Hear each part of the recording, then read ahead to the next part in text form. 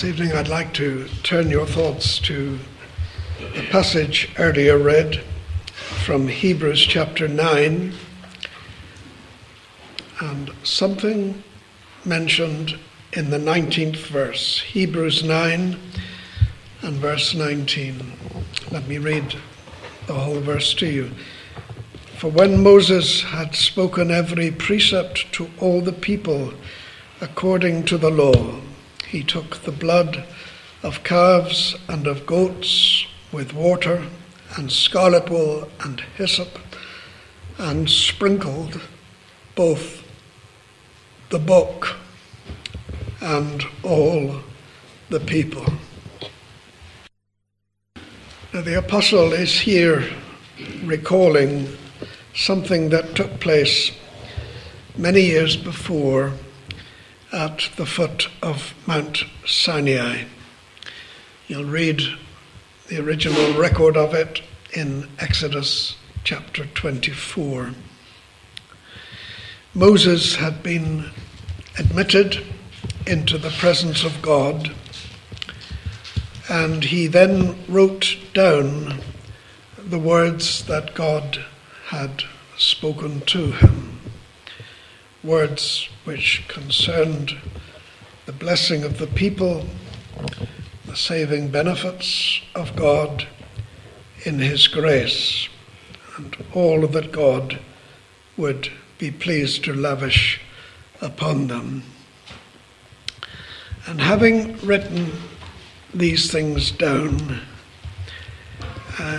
he built an altar which represented God, of course, and 12 pillars which represented the 12 tribes, the children of Israel.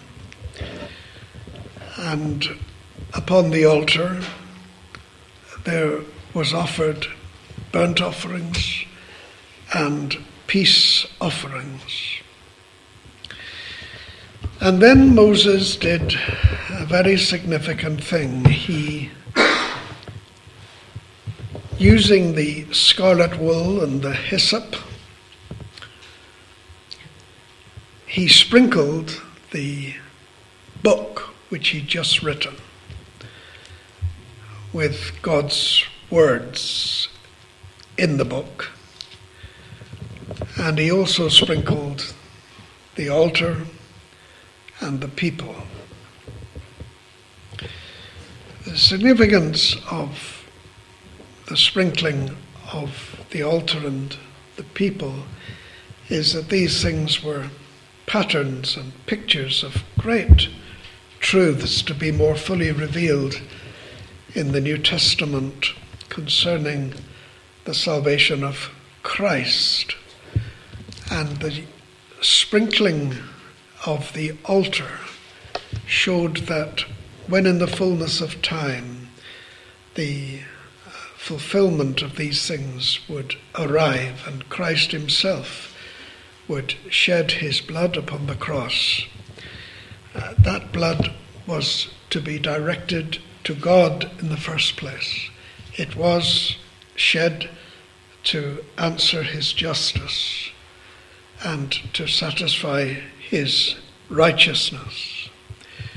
But then he sprinkled the people also, and that proclaimed another important truth, that though the blood would be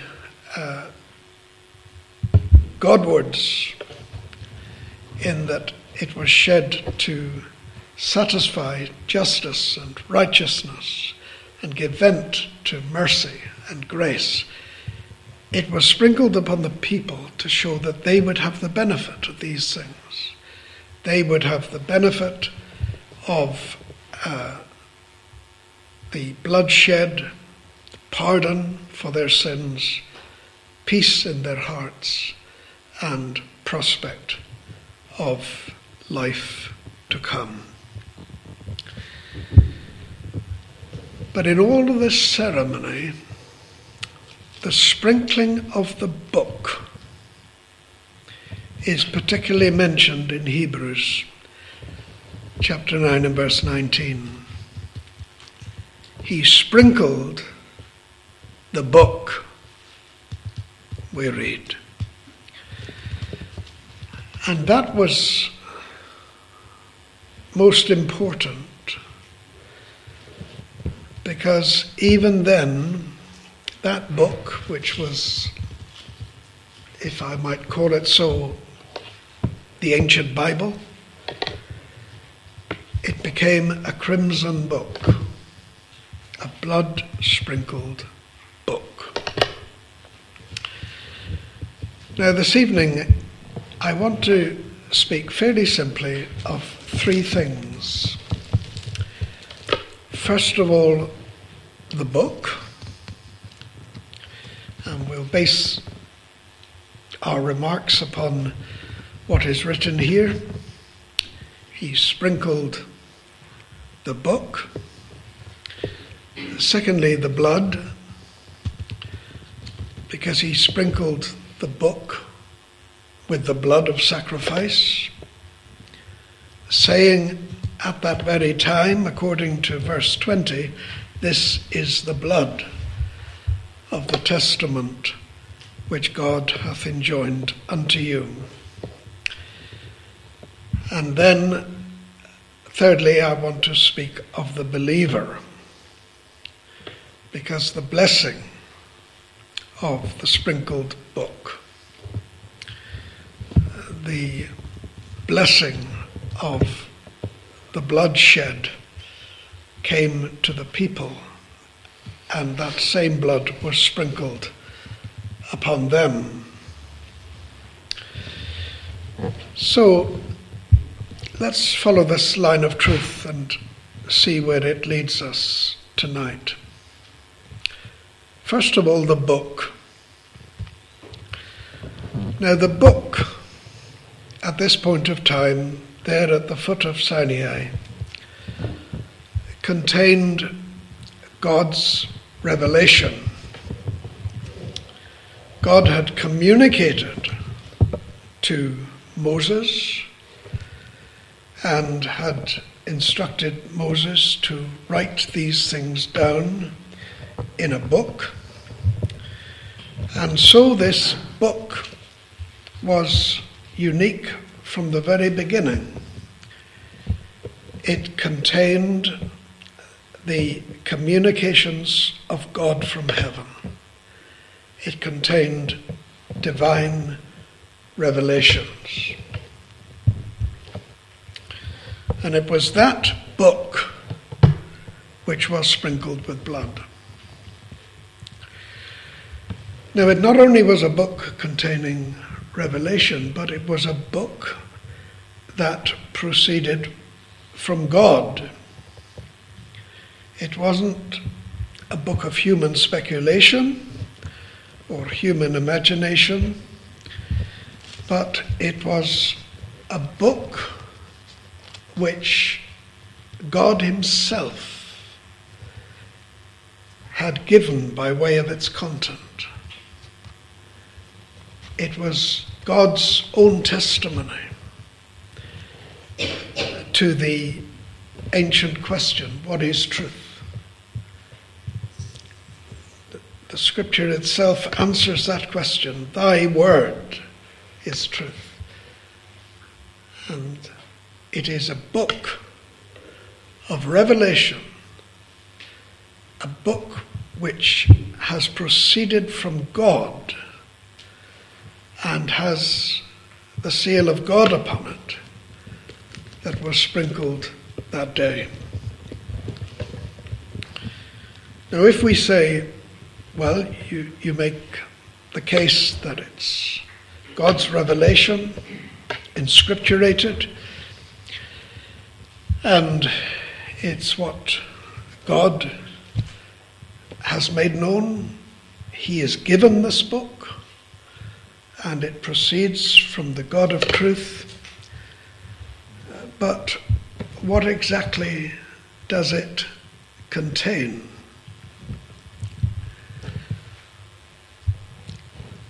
Well, if we'd asked the question there at the foot of Sinai, what does this book contain?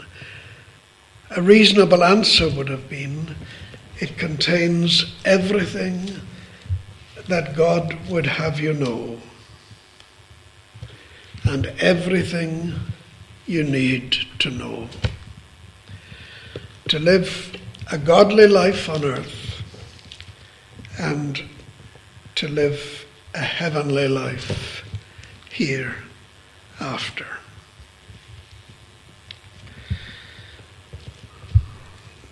The book would be really a book as to how we can know God, how we can glorify God, and how we can enjoy Him forever.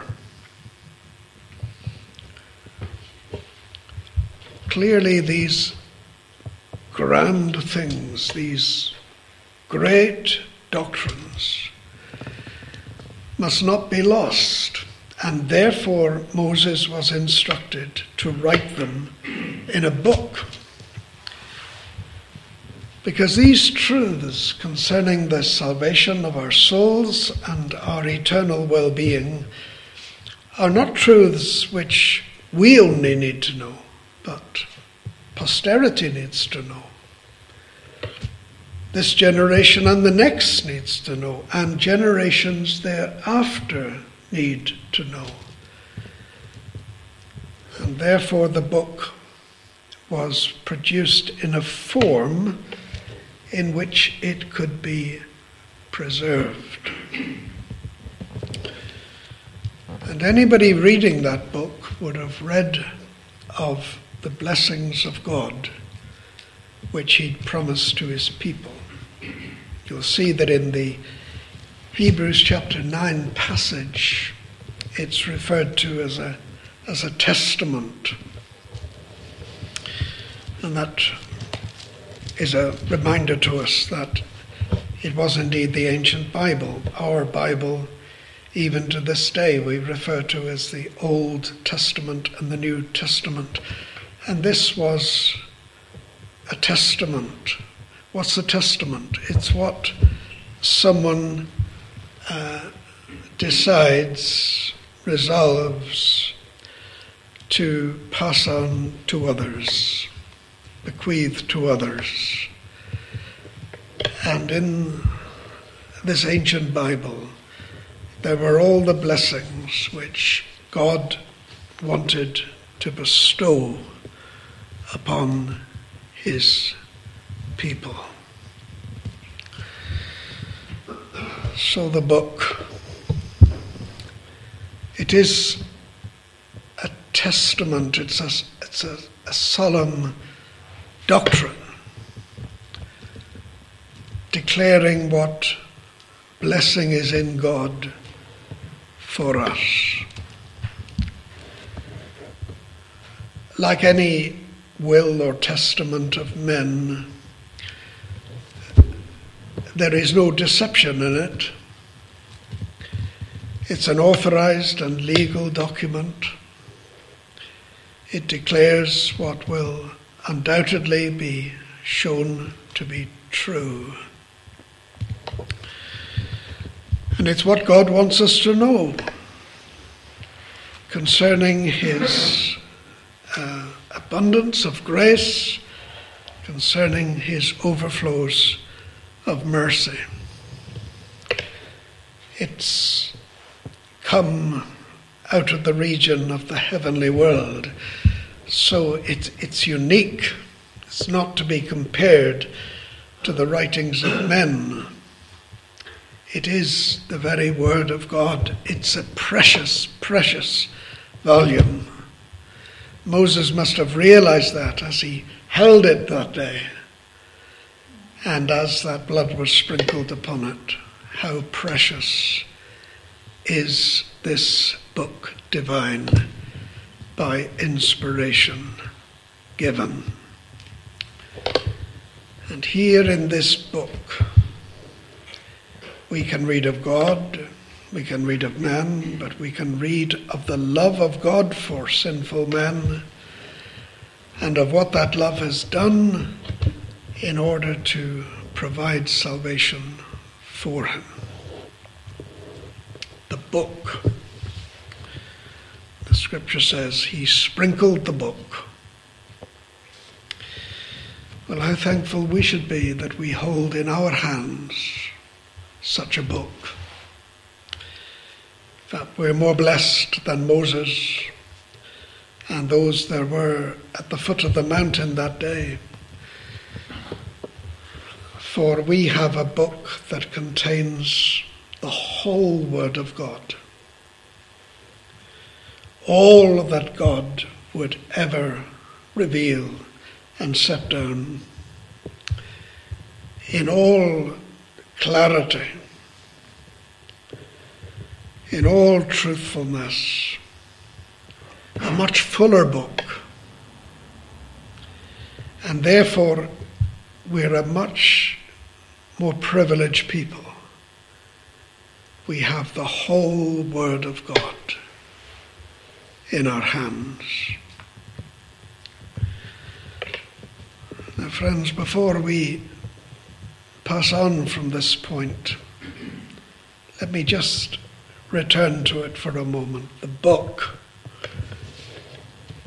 He sprinkled the book. How gracious God is, that he has seen to it that everything that is our benefit to know has been made known.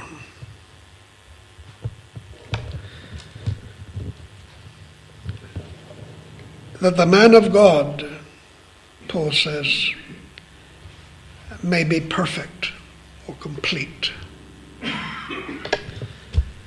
truly furnished to live a life of godliness and a life of holiness. God could have, and perhaps could easily have, withdrawn and said, I'm not saying anything to these people because they have sinned and they have rebelled against me and they have denied me as their God. I'm not saying anything to them. That he could have done if he was only a God of justice and a God of judgment. But the scripture says of God that justice is his strange work, or judgment is his strange work. He delighteth in mercy. And it's because of his mercy that we have a book which contains his truth of salvation. And it's a wonderful book from beginning to end. And it's passed on to us. As in Exodus 24, Moses took the book and he communicated its content to the people.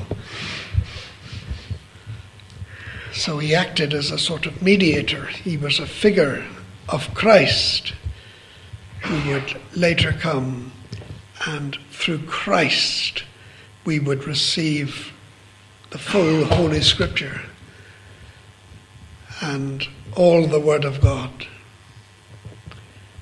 so that Paul can write in his letter to Timothy of all Scripture given by inspiration of God. It's profitable. So heaven has seen to it that we've got a book that tells us what we need to know, a book that enables us to cope with life, to face death, to appear in judgment, and to enter into glory. All that is in God's book, and much more too. And the book tells of what God has provided his provisions.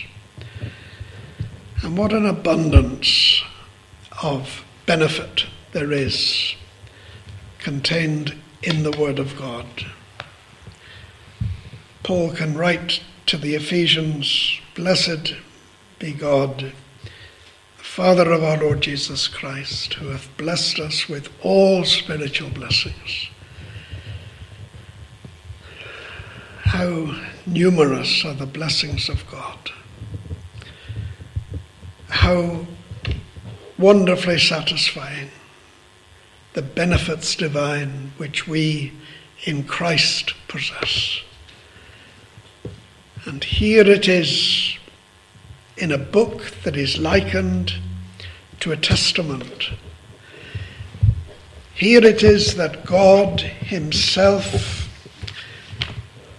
makes known what he's prepared to leave to us, to grant freely to us. The blessing of forgiveness, the blessing of acceptance, the blessing of a good and established place in the affections of God, the blessing of every supply we could ever need of him, and the blessing of all resources to take us from this world to the next. It's all in this will and testament. The book. And it's a book of sovereign grace, is it not? Because we haven't got any claim upon these things. We can't say, "Oh, well, it's no more than I thought would come my way, because I've lived so well and I think I can say that I've earned whatever God is pleased to give." That can never be the case, because in many points we have offended all, and all have sinned and come short of the glory of God. Then how comes it that this book is so full of promise, and this book details all the good things he's prepared to give us? The answer is grace. Grace is what is not deserved. That God deals with us not according to our demerit, but according to the Saviour's merit. And so it's of grace. By grace are ye saved through faith. That appears evident throughout the book. The book, it was long time, its content was kept in the heart of God. Paul speaks of it as the mystery which was in God from all eternity. What God deigned to grant to his people, it was conceived first in the heart of God. It was cherished and thought upon in the heart of God. It had pride of place in the heart of God. But now the secret is made known. It's an open secret. God has made manifest these things, and he's written it down in a book. That book is the word of the ever-blessed God.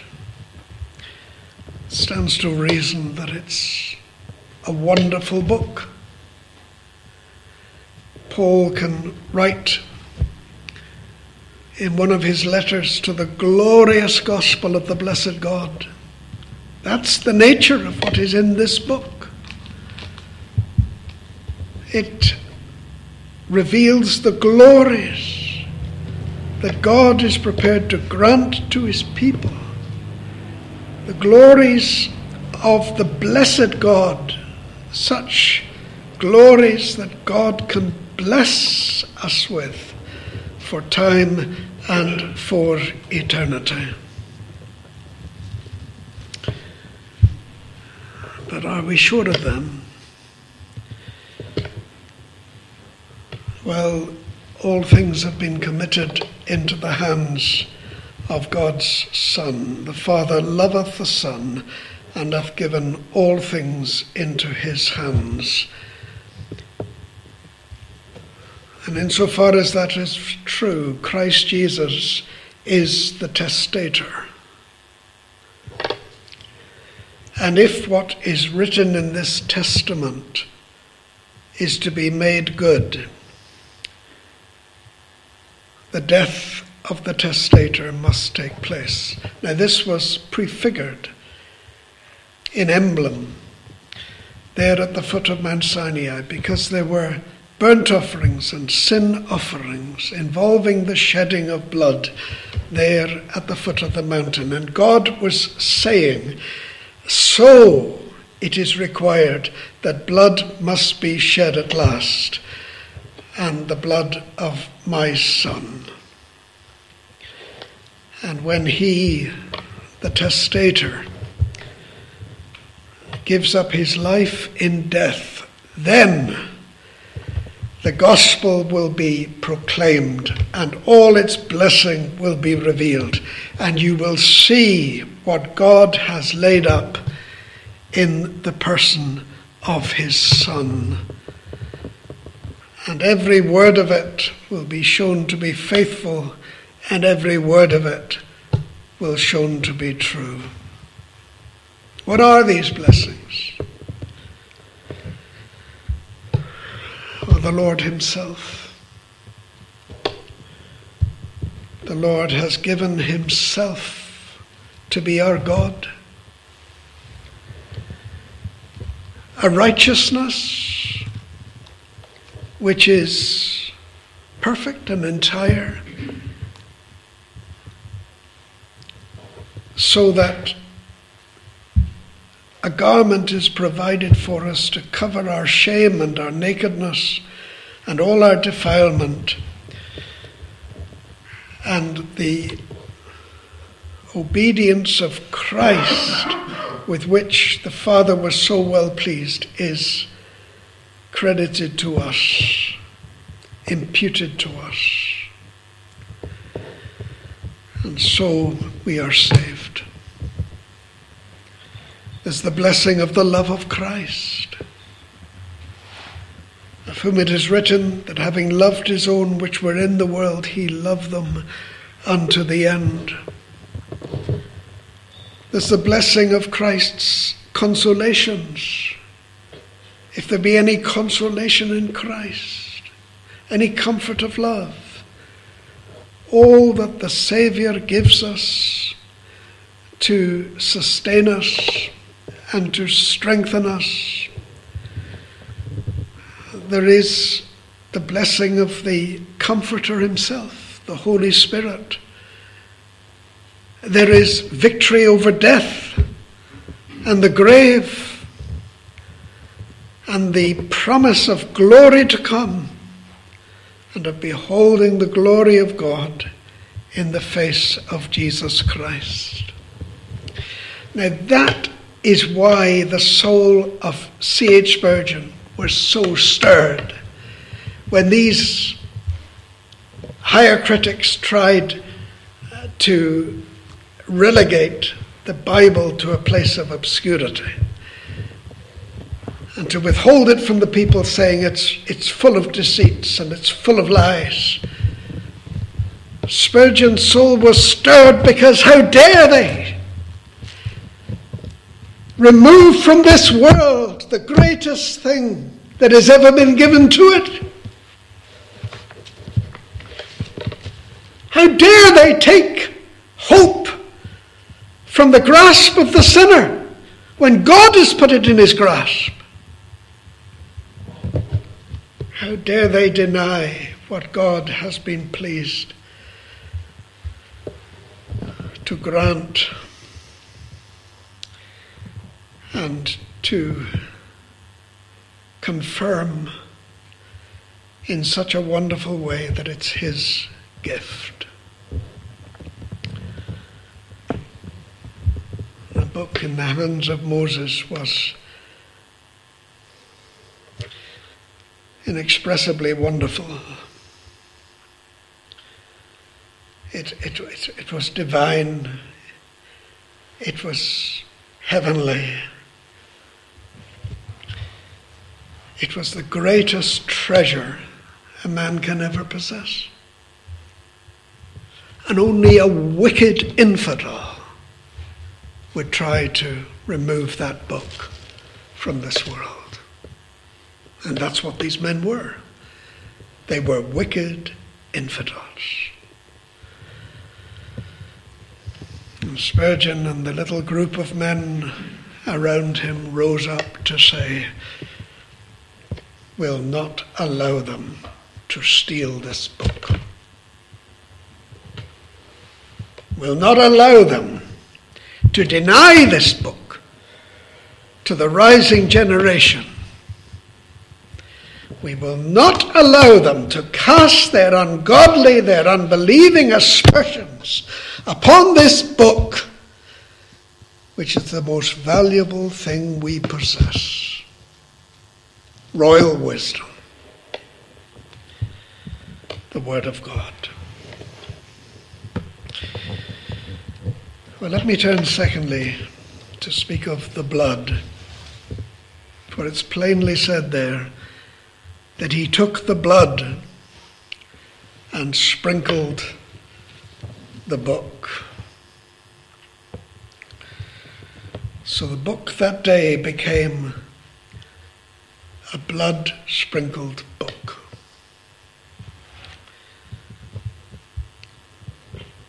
And our Bible is no less.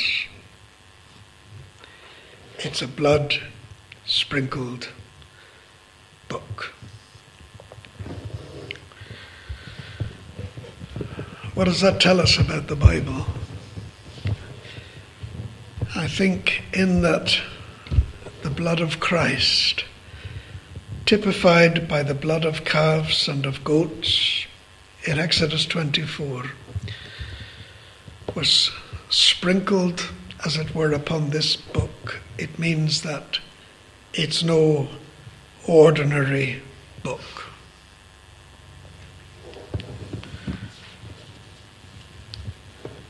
It has upon it the mark of blood. The whole is called the Holy Scriptures.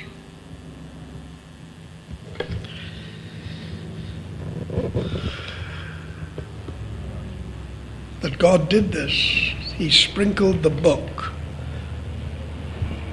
means that that book is different from every other book. It is holy.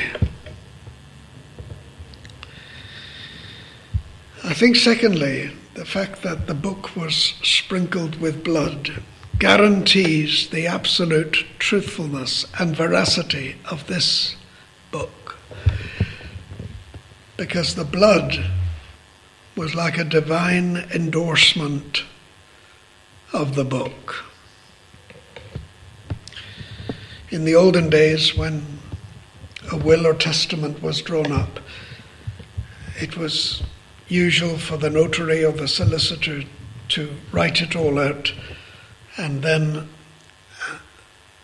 wax would be burnt and a seal would be made at the end of the document, and that was the solemn authorization of all that was above that seal.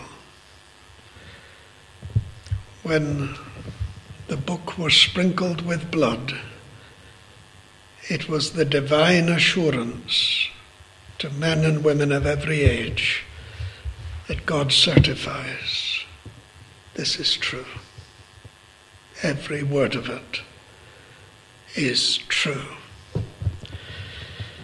It's the true, inviolable word of God's grace and of God's mercy.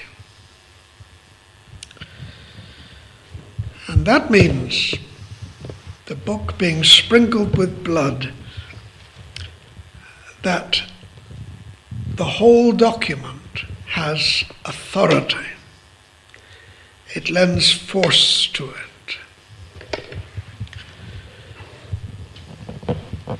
If I can put it like this, the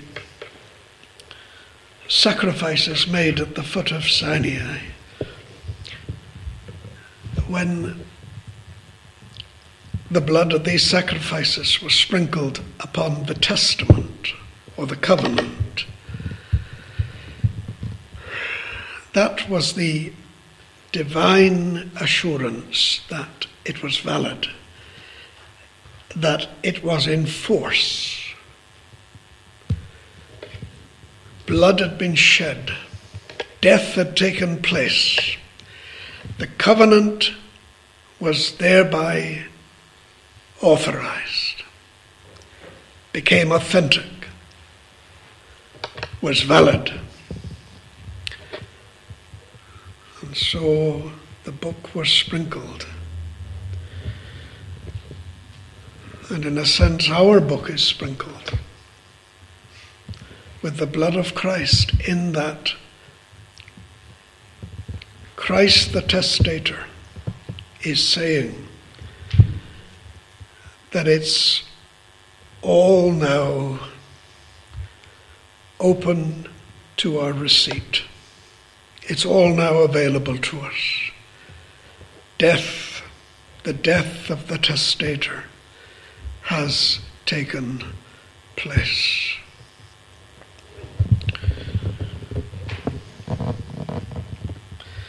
When you look at the Bible we have, it is blood sprinkled in this sense that everywhere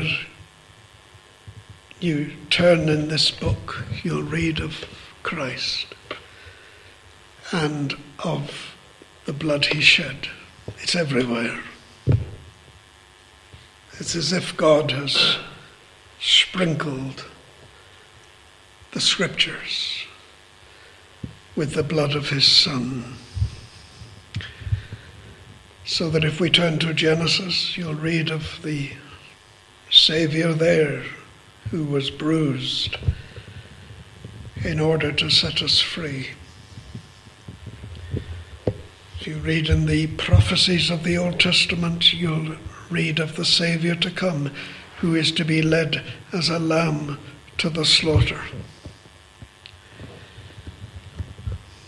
You read in one of the latest of the prophets that the blood mentioned in Scripture is the blood of his covenant,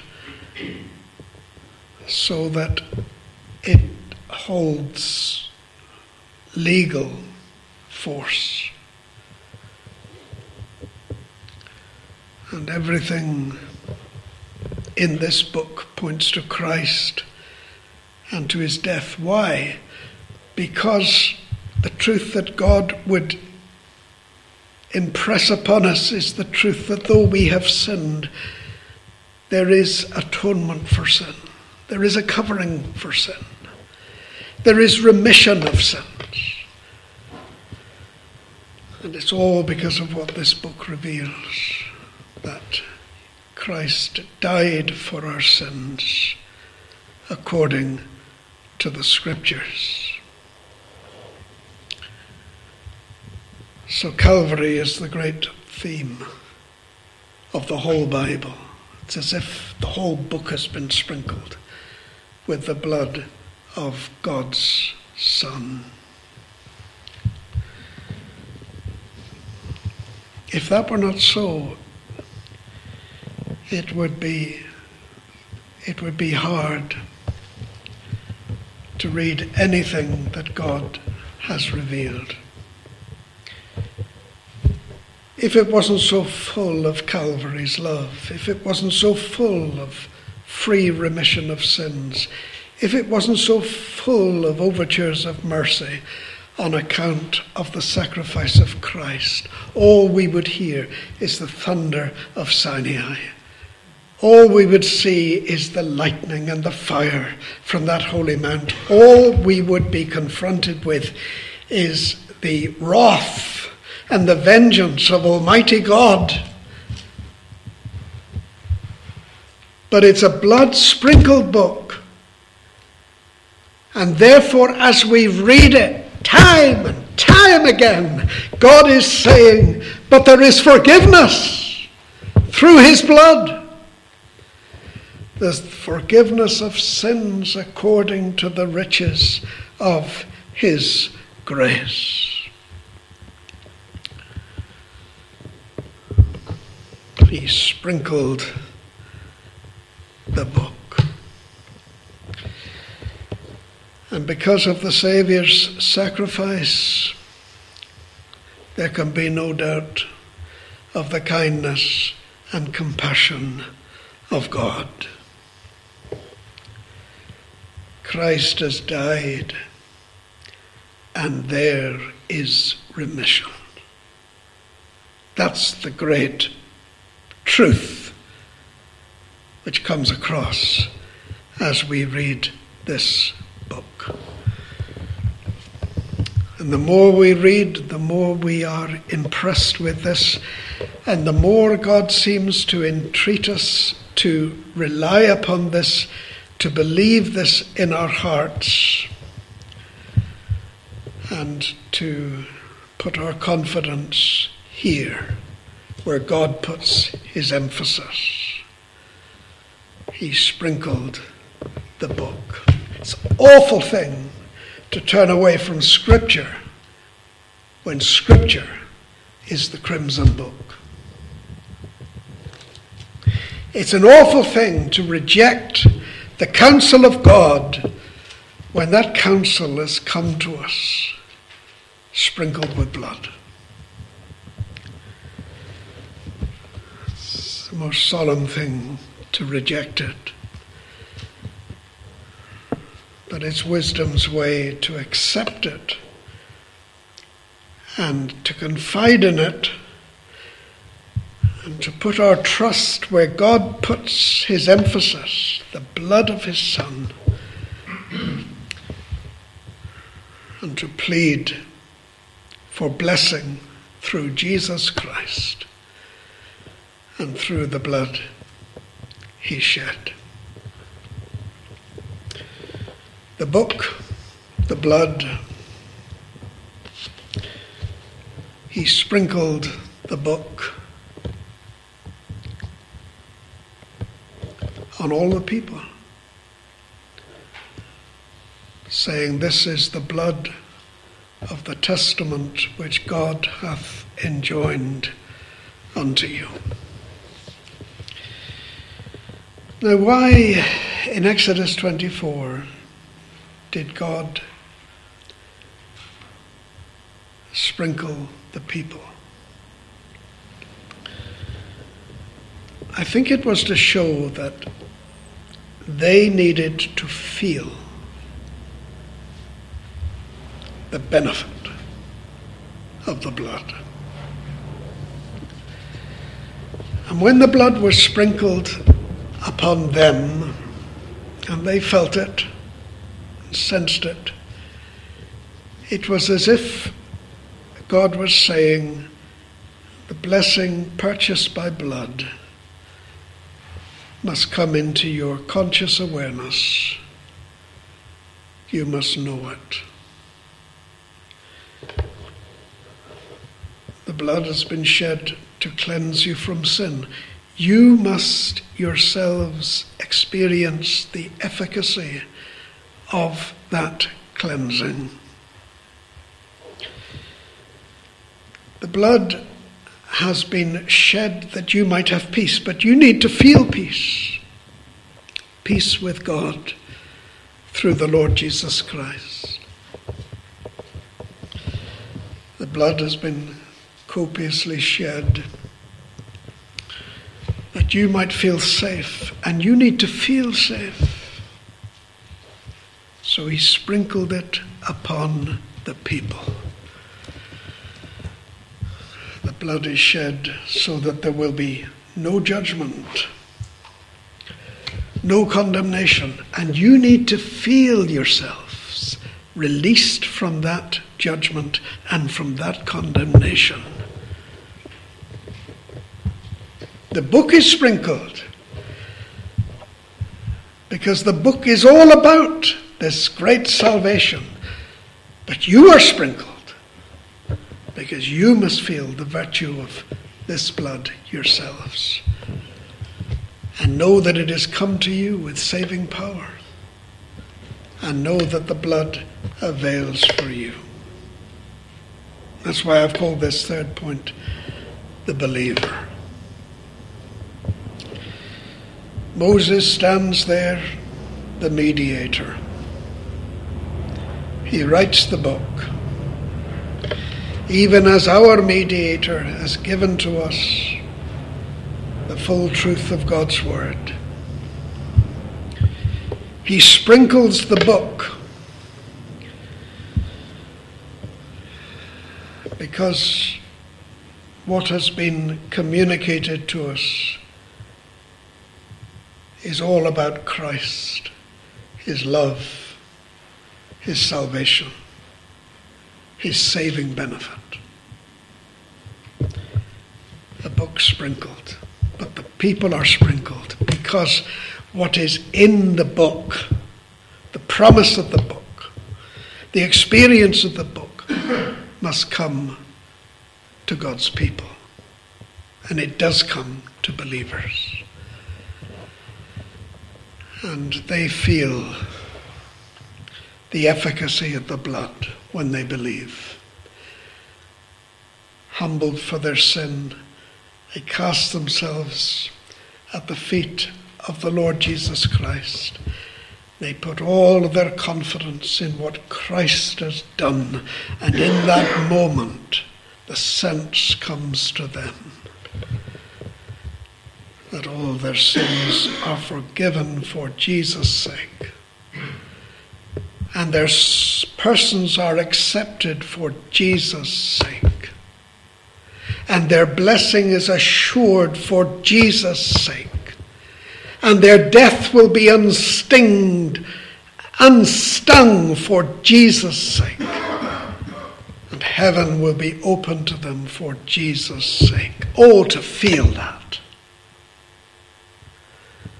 It's no wonder that Peter speaks in his epistle of the heart sprinkled with the blood of Christ. That's what we need. Every believer needs it. A heart to feel the blood shed for us. It's wonderful that we, and I do hope you value it. It's the very truth of God. Take it out and read it every day. Meditate upon it. It's the greatest thing that's ever been written. Thank God it's a blood-sprinkled book. It's all about a Saviour. It's all about redemption. And the believer is sprinkled with the very blood that sprinkles the book, in that he knows the truth of it in his own heart. He knows what it is to be forgiven, to be received, to be blessed through the blood of Christ. He's put his trust there, and God has put his seal there. And what he's trusted has become effectual to the believer's salvation. It's a wonderful book. One preacher called it crimson book. May God so bless it to us that we shall find out every day until our last day what a priceless gift is given to us in the book of God, sprinkled with the blood of Christ, which blood is made effectual to us the moment we believe. Well, may it be so, and may you love this book always and forever. We'll sing now from Psalm 119, 13th part, beginning at verse 97. That portion, "O how love I thy law. It is my study all the day." The 13th part of Psalm 119.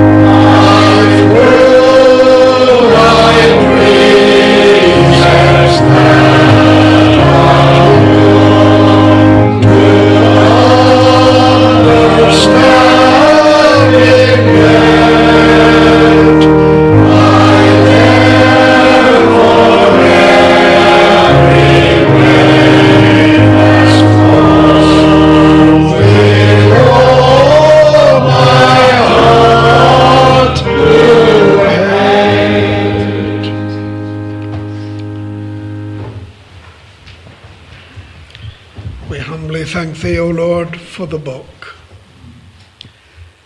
that it is a blood-sprinkled book, and it is the means whereby